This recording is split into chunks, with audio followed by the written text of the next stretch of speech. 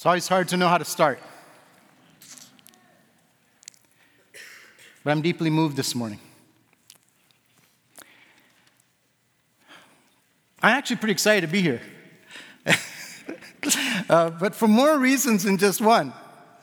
It's as great as it is being here at Wheaton Bible Church. Guess what today is? It's my birthday. Thank you, Dwayne. So if you want to have a party on your birthday, just hang out with about 3,000 people. But you guys are family. Like, you're majorly family. Like, you guys are so family that, by the way, I want to introduce my wife. She's the most intimate part of my family. I'm so grateful that Miriam is here.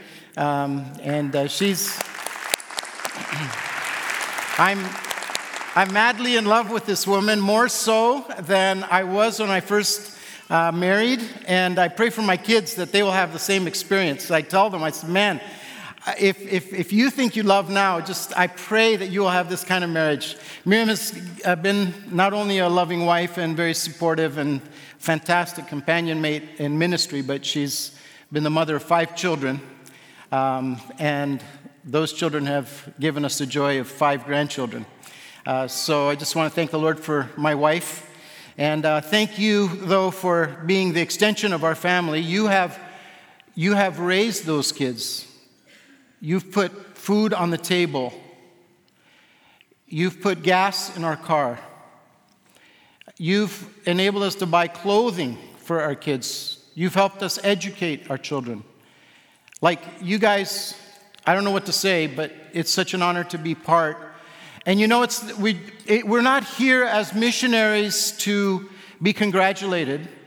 We are here as missionaries to see who it is that's doing the work, to see who it is that we're representing, to see who it is that God is using to pour His blessing to the nations. And so it's just a tremendous honor to be here with you this morning. And if there was any way that this morning, my time here before you would be to serve as an encouragement to you, that God is using you in a mighty and wonderful way. The reality is that the world that we live in is going crazy. We have the rise of China, accelerated climate changes. Some of the trends that are developing are, we're accustomed to democracy, but it seems that autocracies are rising. We've had a pandemic, but endemics will ultimately affect people, the poor people, more adversely. We have inflation and stagnation, and in Europe, where our eyes are on Brexit, seeing what the impact of that will be on the rest of Europe. The future of work challenges us. The rise of technology and controls, even China reacting to the growth of its tech giants. Crypto is a rising disruptive technology, impacting the way we move and handle money. Climate woes, fire, heat waves, floods, travel uncertainties, and then there's a space race. It seems like everybody wants to send a projectile out into space, and more recently, NASA seems to be celebrating having hit an asteroid because we didn't have enough threats. Now we have the potential of asteroids hitting the planet. Politics, even in sports, we have the Winter Olympics in China, the Qatar World Cup soccer, and we're all kind of begging the question to see how the world will react to the human rights concerns and boycotting. It's an interesting world, isn't it? Any of you discouraged or concerned? I want to tell you that this is the best time to be alive. Wheaton Bible Church, this is our day of opportunity. This is our day to impact the world like never before. I want to just encourage you with some of the stuff you've been doing. Man, I was just preparing for today, and I was wondering, Wheaton Bible Church doesn't even need missionaries. You guys are doing so much to bless humanity. 93 years, 540 missionaries that have been sent. 94 missionaries in 52 countries. Europe, Middle East, and other parts of the world. Asia. Go teams, sending your own to many places. Thank you, Go teams that have come to Greece and helped us. And then there's the local ministry you guys are doing, which is absolutely amazing. The largest social initiative in DuPage County is being run by Wheaton Bible Church in a population of 1 million people.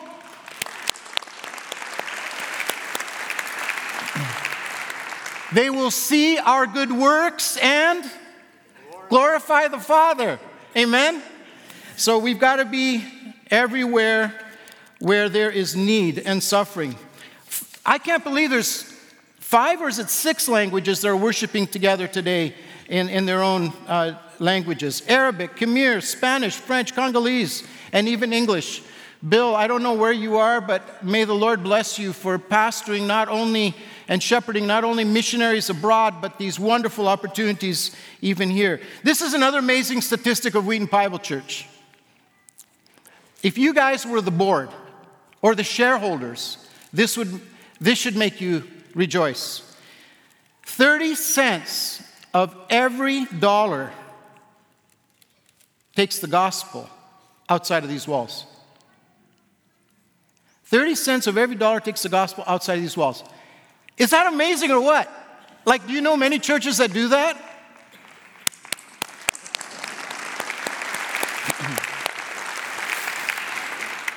You've been so instrumental in blessing the nations. I want to encourage you today that these are not days that we should be living in fear, but we should be living in faith.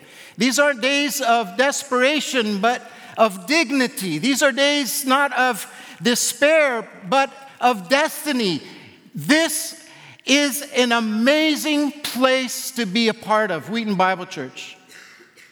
I just like to think of, in terms of, when Jesus is speaking about the unity of the body, imagine that each of us comes alone, but when we're part of this body, we have 6,000 hands. We have 6,000 feet. We have 6,000 eyes. When one is hurting, there's 3,000 people. When 3,000 people rejoice, we each rejoice individually. Is this amazing or what? The power of transforming the world for Jesus with His love. I just want to thank you so much, Wheaton Bible. Just take my turn. Last year, as a result of the offering, a gift of $22,000 came to help our team that's working among the Roma Gypsy people. It's absolutely incredible. This is the poorest part of our 5 million people city. The police don't even enter into that place. How I wish you could all come and walk the streets where the sewer is running and where children have never held a pencil before. And today, as a result of your gifts and love, people are employed, skills training and opportunities for people to find their dignity. Over 100 children who have never held a pencil in their life are now today in the public school system, overcoming the racist tensions in our culture and giving a hope, transforming this community. This is one example of what you're doing all over the world. This today, the missions conference is not about seeing the missionaries. I want to say it again. It's about you seeing what you're doing collectively because of your love for Jesus. And every day that we serve, I tell our staff, we are simply representing the Great Commission that God has given the church, and we get to be on the front lines where this love is being expressed. There are no heroes. We're one team, and it's the most magnificent tribe in the world to be a part of in days of such uncertainty. I just want to share another exciting story that you guys have been a part of.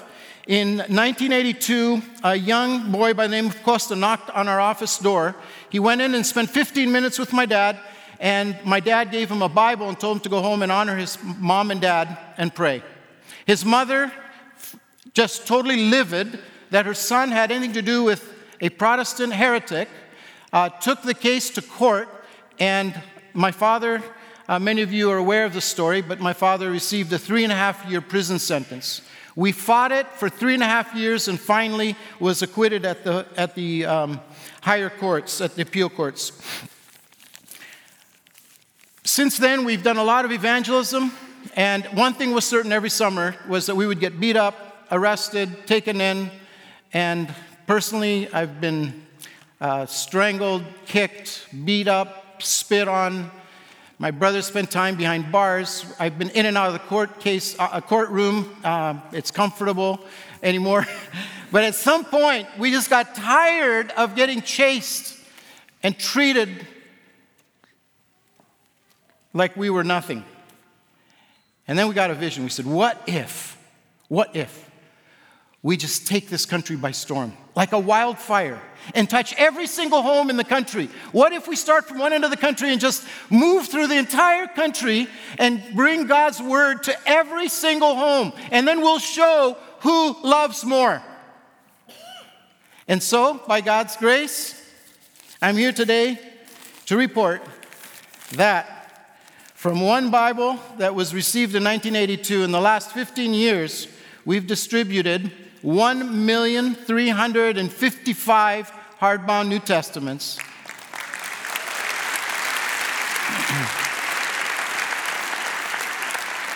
To over 6,500 villages, door to door.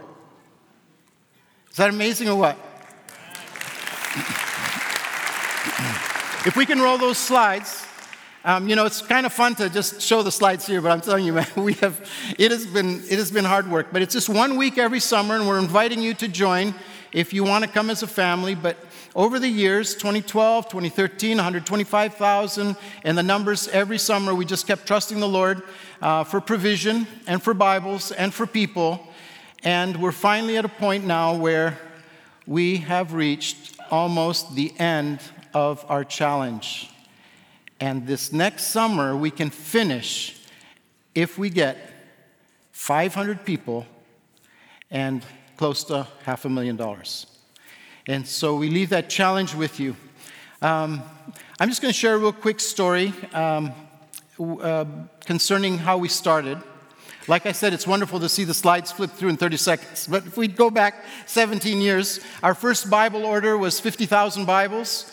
Weighing in about 30 tons, and it was during the Olympic Games, and the cost for the Bibles was more than our annual turnover for our entire ministry. And I started asking our staff to put the word out that we need to raise money, and I came home one day and Miriam said, "What are we going to? How much are we going to give in the faith pledge?" And I said, "Sweetheart, whatever we can. Sometimes there's food in the fridge, sometimes there isn't. We're missionaries. But we'll give whatever we can, sacrificially by faith." And she goes, "No, about that $10,000. Her family had sold some land in North Dakota, and that was our only seed money to buy a house." I'm like, "Sweetheart, forget about it. There's limits to what we give." And she goes, "No, how can we ask others to give if we haven't given what we have?" And so after quite some time, I went to the bank, took the money, and deposited it as a down payment for the Bibles. As hard as it was then, I look back now and I say, okay, there was one door that said $10,000, down payment for a house. The bank owns it for your lifetime, and when you're done paying it, it'll be yours. There's another door where you can walk through and you give $10,000, and the Lord multiplies it and multiplies it and multiplies it. And today, it's over $3 million that has come in to be able to deliver the Bible to 1.35 million homes. 1.35 million homes with God's Word, a small apartment in downtown Athens. The kingdom!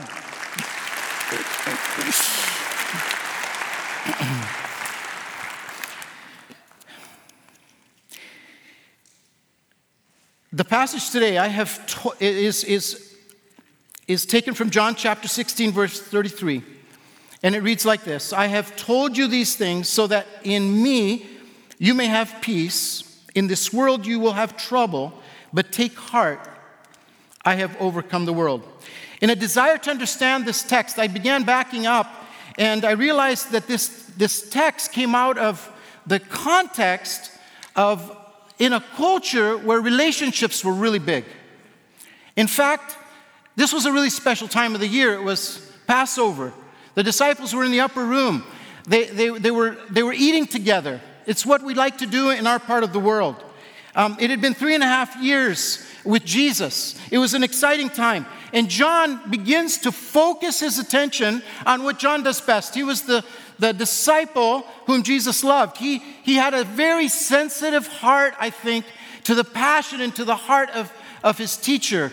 And he highlights some interesting things that flow through this chapter like a song, like a crescendo, like a thread woven through a piece of fabric.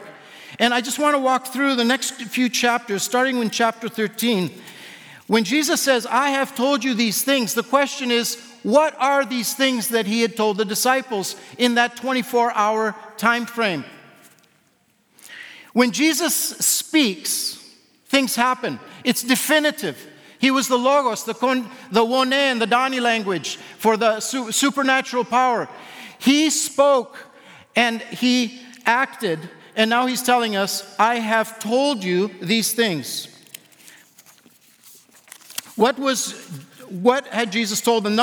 Chapter 13, he had to announce that he would be leaving. He washes the feet of the disciples. He takes on the garments of a servant. He puts a towel around his arm. He stoops down. Peter says, no, thank you. My feet smell. And Jesus is there to serve him and to show what love looks like. Judas rises and leaves. He can't handle the love.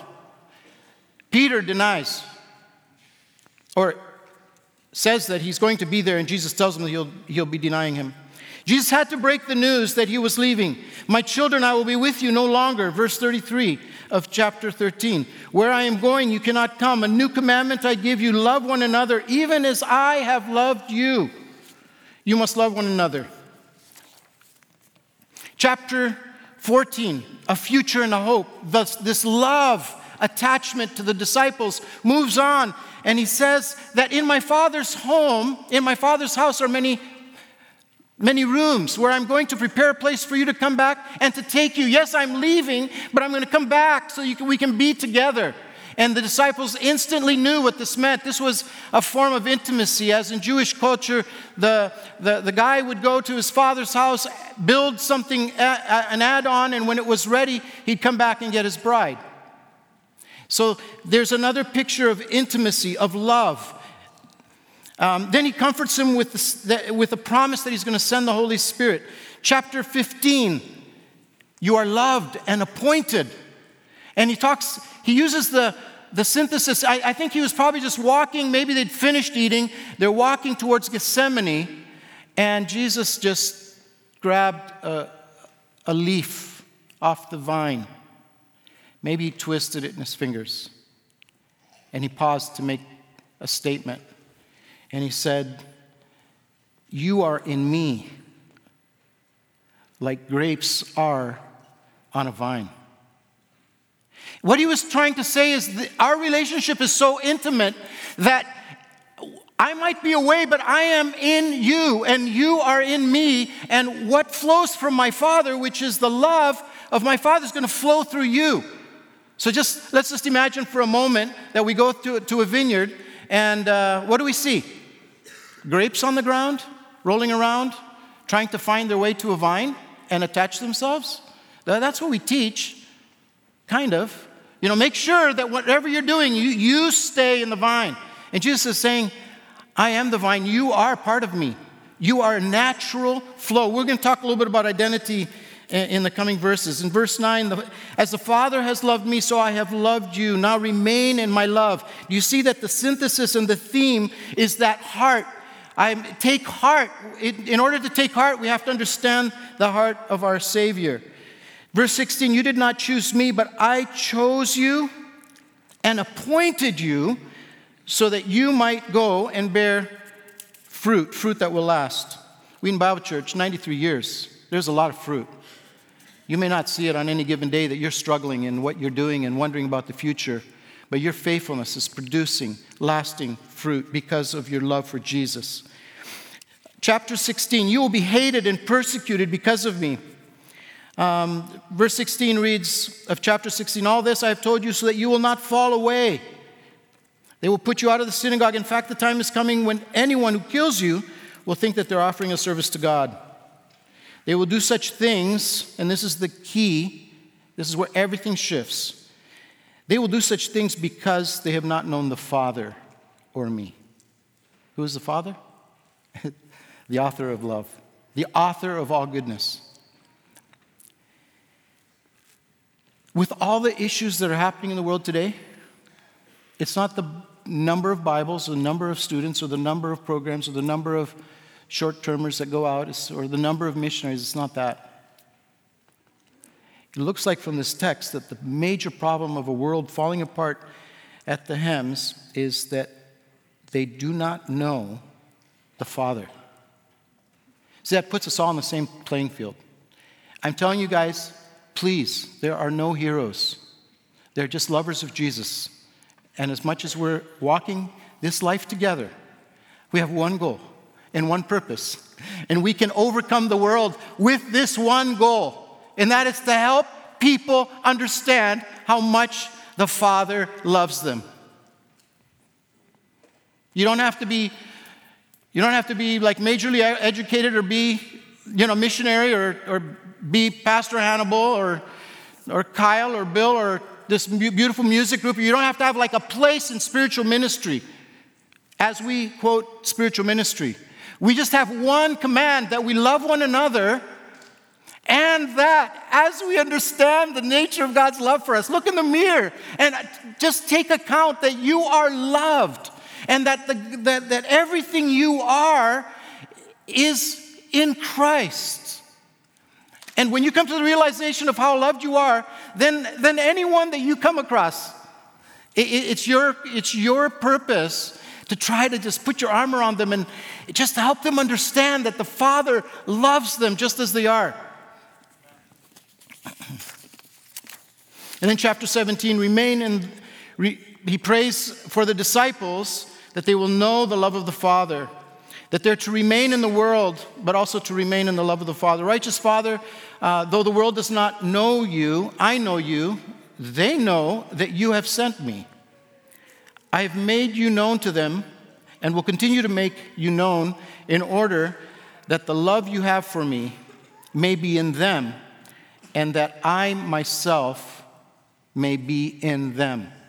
Like, that's too much for me to get my head around. The creator of the universe speaks, mountains are formed, seas are created. The universe is held together by his word. And Jesus is saying that they have known me in order, and that I will continue to make you known in order that the love you have for me may be in them, and that I myself may be in them. Okay, this is a choice for us, in me or in the world. If we're in me, I mean in Christ, what does that mean? That means that you come as you are, and all the gifts that you have, all the resources that you have, all the friends that you have, everything that you have, Christ is in. That's your identity. Now, when I was so blessed even being here and seeing the group that's working so hard to serve all of you. They're just wonderful people.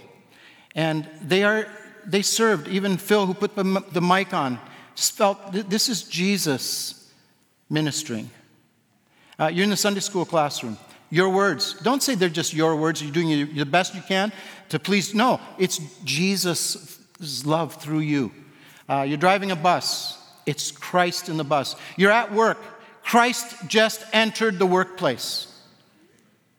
You have to accept this reality.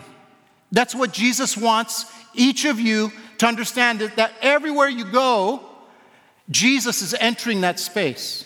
And the gifts that you have are Christ's gifts that are just being worked out. And they're means of just showing people love and kindness. So it's a choice, in me or in the world. I love the Greek. Tafta είναι εν εμή ειρήνη έχετε, εν τον κόσμο θλίψη έχετε. And then if we look at the direct translation, in me, peace you have. In the world, trouble you have. It's kind of an interesting grammatical structure in the Greek that caused me to realize that we basically have two choices. One, we're going to understand our identity and get over our crisis of belief and accept the fact that we are in Christ, or we're in the world. Now, Jesus is praying for us to be in the world, but not of the world. That's the identity issue. It's really interesting how the nature of our Father, His love, empowers us. The nature of the world, the prince of darkness, what does he do? Steals and destroys. So, if your identity is not in Christ, and it's of the world has a way of sucking you in, just extracting everything from you. So the world will steal your time, it will steal your money, it will steal your families, it will steal your dreams, it will steal your visions. And Jesus says, seek ye first what? The kingdom of God and His righteousness. And all these other things that the world seeks after, I'll give them to you. Isn't it beautiful? But it all starts with the choice of our identity, in me or in the world. It's also, there's a consequence, peace or trouble. In Christ, peace. In the world, trouble. There's a lot we could say about peace in the world today. But Jesus starts His ministry with the Sermon on the Mount in Matthew chapter 6. And what does He say? That's how He starts. He says, why are you worrying? Don't worry. I'm your Father.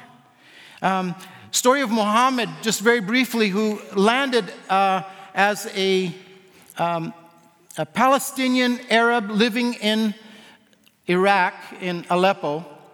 He was going to university at the age of 25. An ISIS missile lands in the university, explodes, kills 300 people. He runs for his life with a friend of his, goes to Russia, crosses the border into Finland and lands himself in jail. And while in jail and into interrogation that lasted over a year, someone like one of you in this community here reached out to him and began helping him with legal counsel and helping him with whatever, including the Gospel of Matthew. As he began reading Jesus' love on the Sermon on the Mount, he began taking notes and comparing it to the Quran. The time came for him to put his hand on the Quran and swear before his final court case a year later. And to the judge's dismay, he refused. And when the judge asked him why, he said, I no longer believe in the Quran. And he goes, why? He goes, because I changed. He put his faith in the Prince of Peace. Just before I left for this trip, Muhammad returned from Aleppo after being away for 10 years. And he went back and realized how devastated his country was. Went to 3 bakeries in the area and ordered 35,000 loaves of bread. Went to the school, put on a party. Went to the fire department and blessed all the people that have fought during the war to keep things safe. Went to homes where children were left without parents and threw birthday parties. After 2 weeks, he had spent all the money he could get a hold of. And he came back and he's asking, how can we go as a humanitarian organization to help rebuild in Syria? There's so much trouble, we don't have time to focus on it, but Jesus has come and He's wanted to promise us a courageous heart. I've told you these things so that in me you may have peace. In this world you will have trouble, but take heart. Again, if we go to the Greek, we look at the word tharsite, and it has a whole lot more meaning than just take heart. Tharsite means to give joy. Jesus was telling His disciples that He's leaving, but He ends with encouraging them with much joy. Blind Bartimaeus was standing on the side of the road and he was just crying out. He was in need of hope. I wonder if he was somewhat like us, blind and not able to see. And in Mark chapter 10, verse 47, it reads, "And Jesus stood still," kind of like telling the ocean to stand still. "And he commanded him to be called. And they call the blind man, saying unto him," and they use the same word, only here in English it's translated, "Be of good comfort. Rise." Isn't that beautiful? "Rise, he calleth thee." Where are you at today? Maybe you're discouraged. Maybe your hearts are heavy and burdened. Maybe you're feeling like you're walking through the room and it's a bit dark. It's okay. It's okay. But you know what? Jesus wants you to rejoice. He wants to call you up. He wants to call you forward. And he wants to say, be of good comfort. Be of good comfort. Εγώ νενίκηκα τον κόσμο. I have had victory, not just overcome. I have had victory. And Bartimaeus' eyes were healed, and ours can be healed as well. To Joshua he said, "Have I not commanded you, be strong and courageous?" Same word. "Do not be afraid, do not be discouraged, for the Lord your God will be with you wherever you go." How are we going to overcome the world? By understanding that the Father loves us. And by loving one another. And then by loving anything that comes in our way.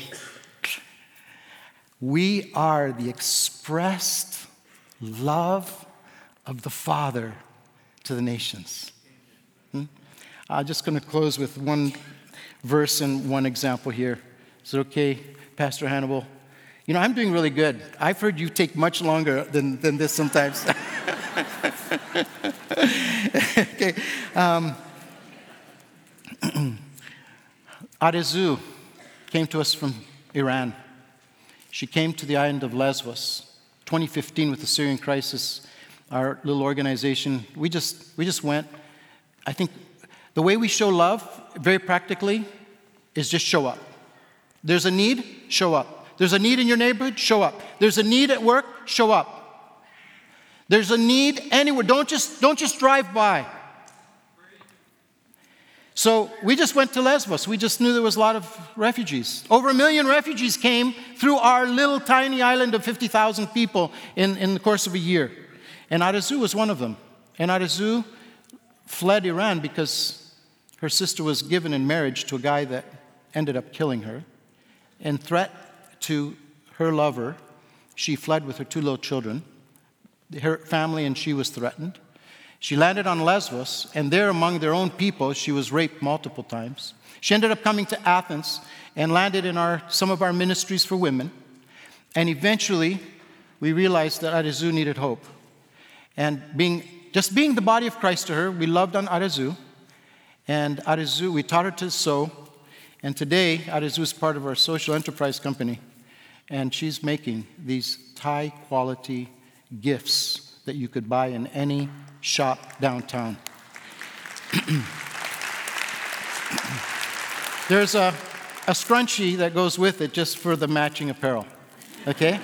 Now, any of you, look, this is just one piece of a dozen items that our little Rain Lab company produces. If you want to buy Christmas gifts that have value, feel free to go online to rainlab.gr and you can order and we'll send it to you. Jesus says in chapter 17, "I am coming to you now, Father, but I say these things while I'm still in the world, so that they may have the full measure of my joy within them." Isn't that amazing?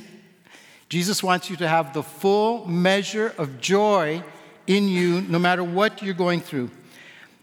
My prayer in verse 15 says, "My prayer is not that you take them out of the world, but that you protect them from the evil one. As you sent me into the world, I have sent them into the world. You see the progression? The Father sends the Son leaves, the Holy Spirit is sent, and Jesus prays for us as we are all sent. No heroes, just a persistent love of the Father through the ages that is going to continue to be manifest after 93 years and continuing through you, each of us, together. May the Lord bless you richly as you seek to continue to follow him and love him with all your heart, soul, and mind. Oh.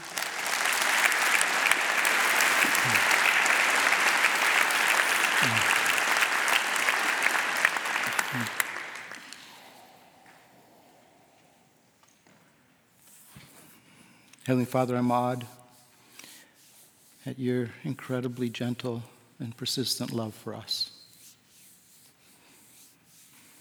Sometimes hard to get along with one another, and you knew that our only grace, our only hope to make it was that if we took on your servant role and loved one another even as you gave yourself for us. Thank you, Lord, for giving us courage through joy, strengthening us to fight the battles that you've called us, but ultimately, Lord Jesus, we just want to love well. And Lord, that love will take us to places to do things we never dreamed possible. Your love will take us to places that we never dreamed even existed. Your love will cause us to give everything away, and I'm not talking about just money, Lord, but our families, our children. Everything, Jesus, is consumed in your love, and we want that, and we desire it, and we ask that you would teach us and just make us whole. Help us to see our true identity. Even as Bartimaeus was healed and he leaped for joy. Lord Jesus, you have won the victory. You have taken our blindness away. You have overcome death. Thank you. In Jesus' name we pray. Amen.